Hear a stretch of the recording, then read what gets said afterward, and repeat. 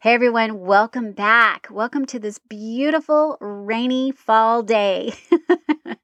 It is raining here, it is cloudy, and I am loving it. I stood outside earlier this morning in the rain, and it just felt so good.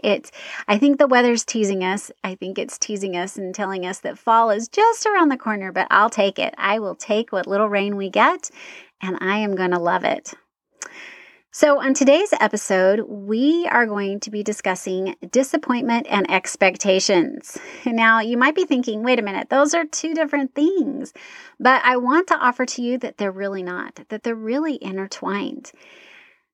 I've been reading the book Atlas of the Heart by Brené Brown.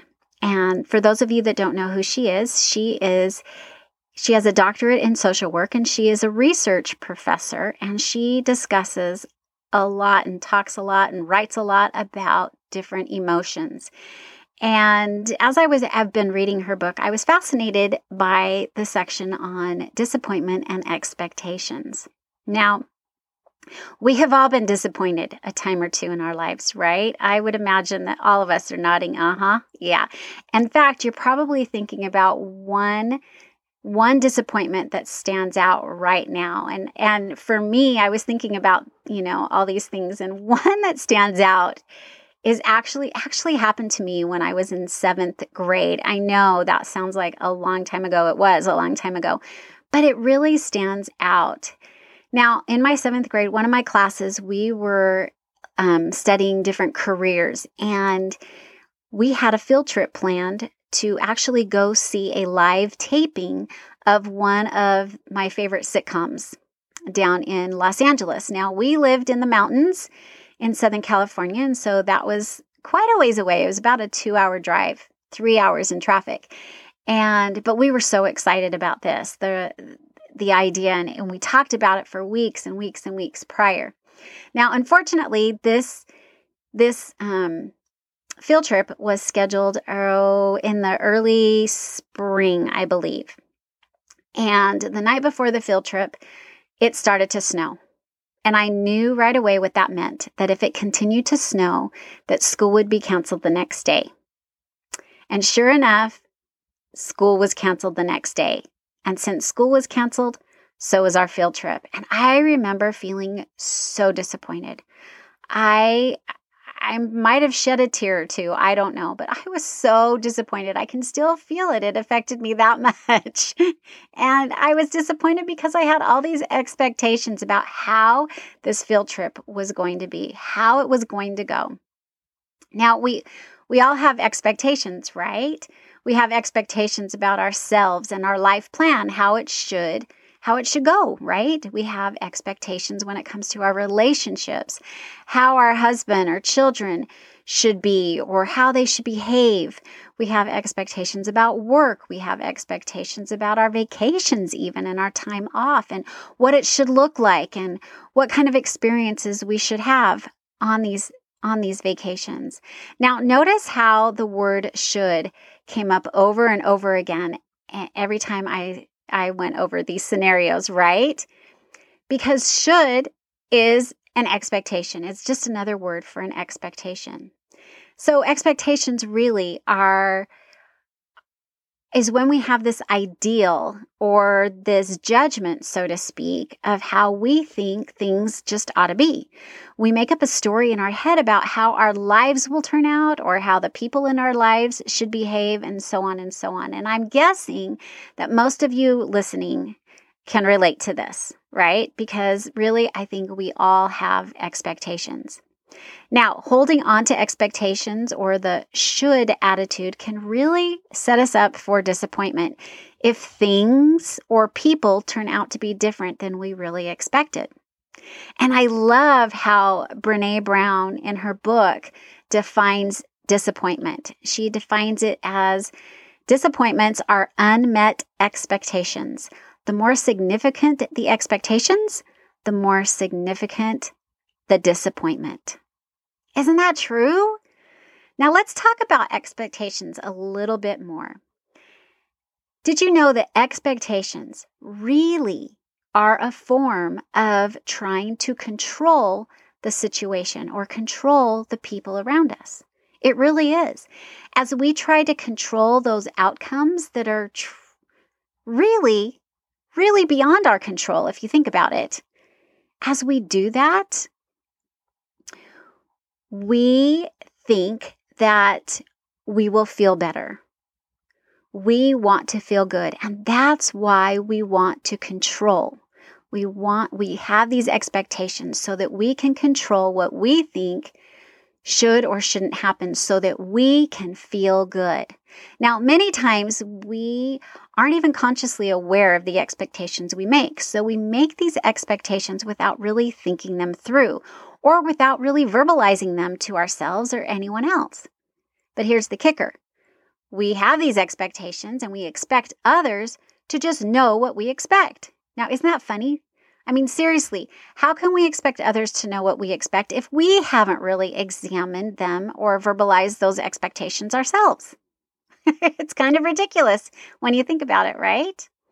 There are a lot of times. There are other times where we are aware of our expectations, but we still have this idea that we don't need to verbalize them, that people just know exactly what we expect, or situations should just turn out the way we expect. Now, this becomes especially apparent in our relationships. We might have an expectation of our husband or our boyfriend or our child, and we think that they should just know what we expect without telling them in the first place.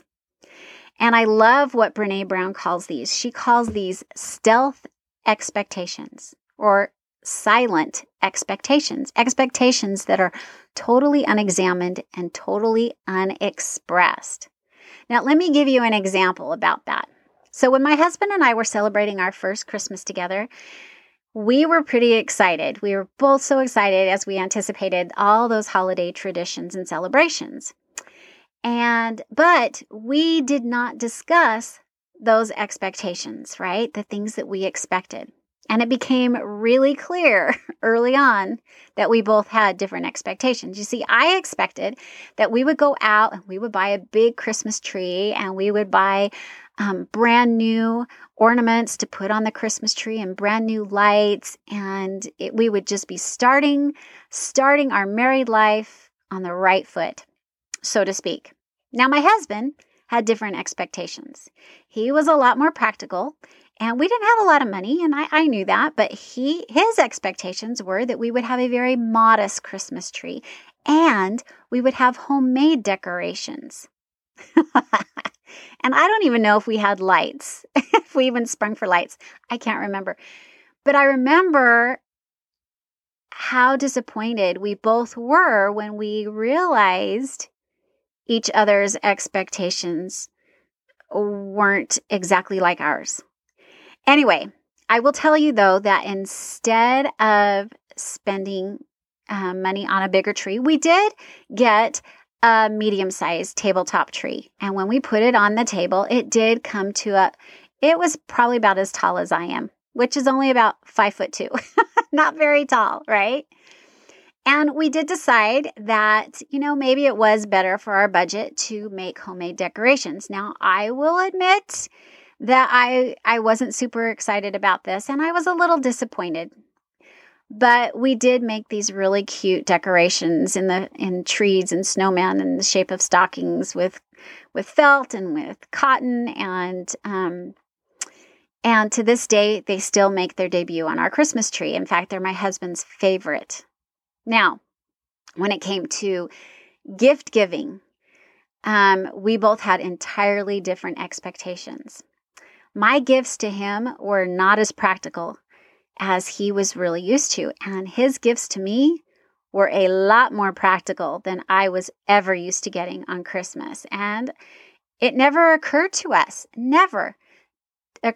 to talk about our expectations about Christmas. So come Christmas morning, as exciting as it was, I will admit it was just a little disappointing.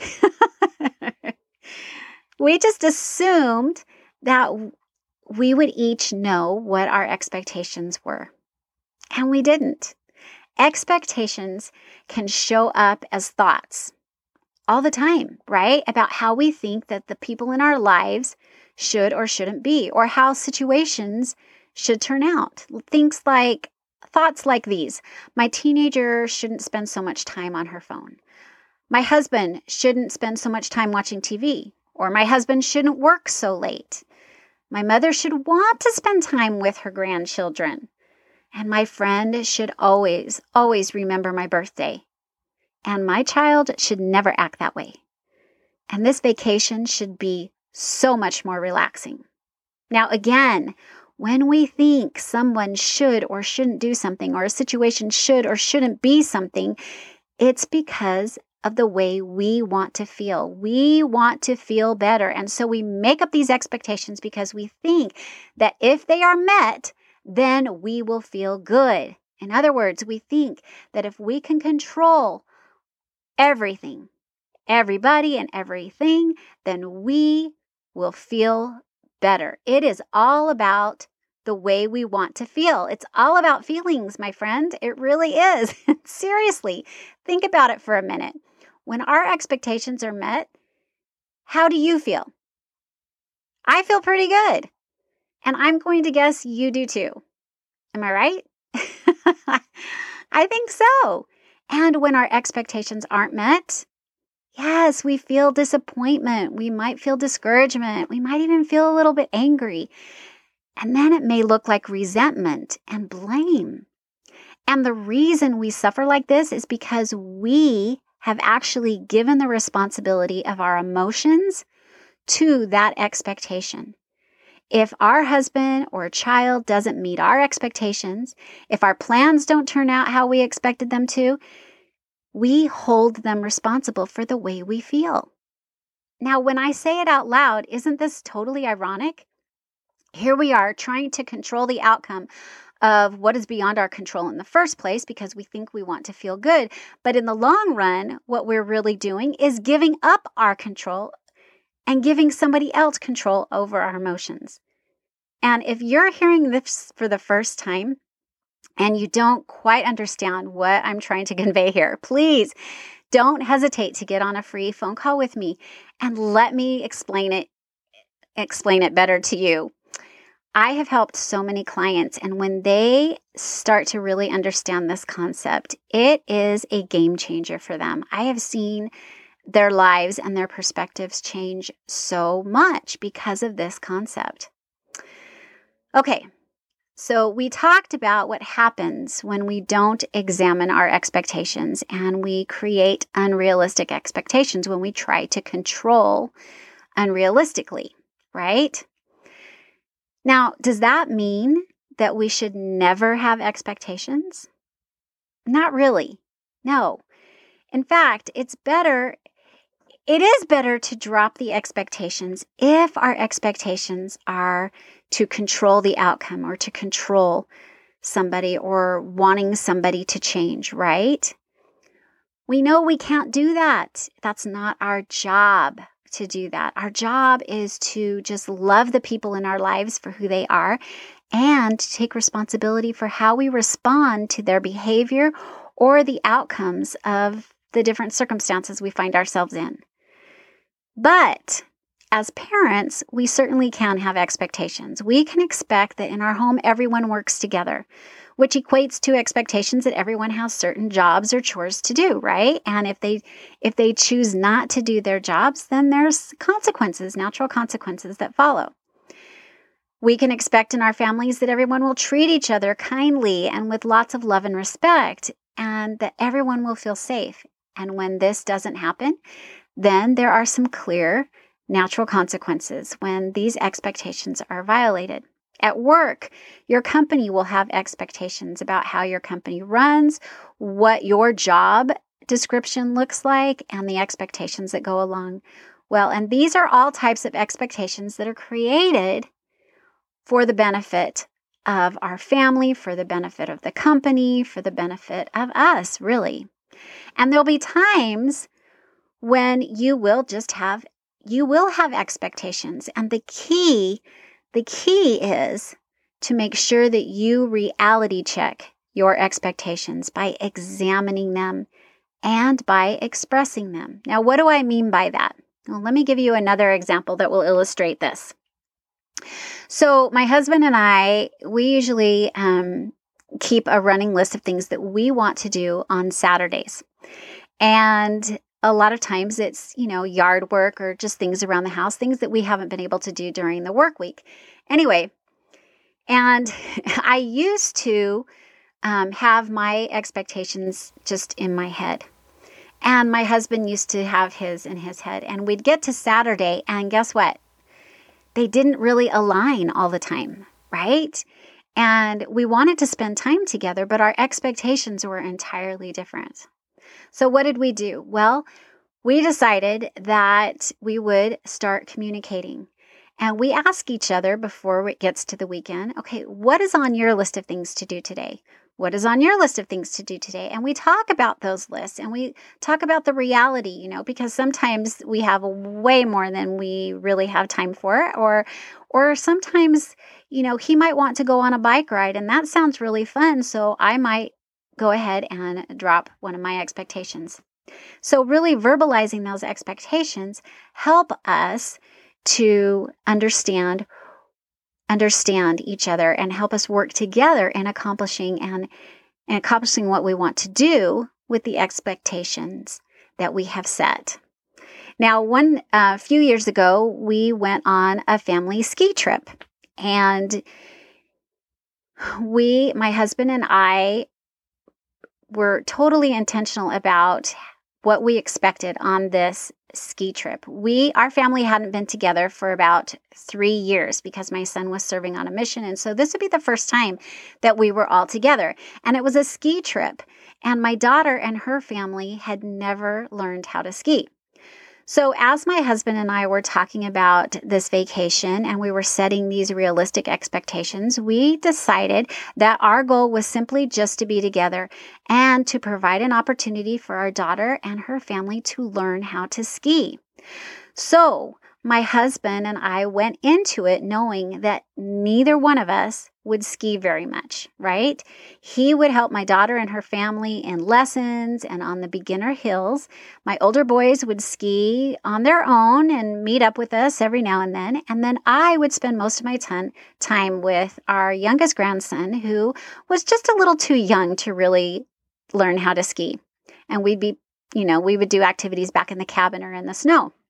And we expected that he and I would not do a lot of skiing, even though this was a family ski trip. But we also built in no ski days where we could all spend time together playing in the snow and doing family activities. Now, we didn't expect everybody to have a marvelous time all the time. That wasn't our expectation, and that was okay. And as we planned this vacation, we continued constantly to reality check our expectation and to really talk things out. And we found that communicating our expectations all along the way with each other and with our family made this one of the best vacations we have ever had. And even though there was a little disappointment here and there, and even though things didn't go totally perfect, it really turned out to be one of the best that we've had because we reality checked our expectations and we verbalized them. Now, even when we reality check our expectations and we express them, they still might not be met. And that can feel disappointing. And there is nothing wrong with that. There's nothing wrong with feeling disappointment. Your body can handle feeling disappointment. It knows what to do if you're feeling disappointment, if you allow it to feel that.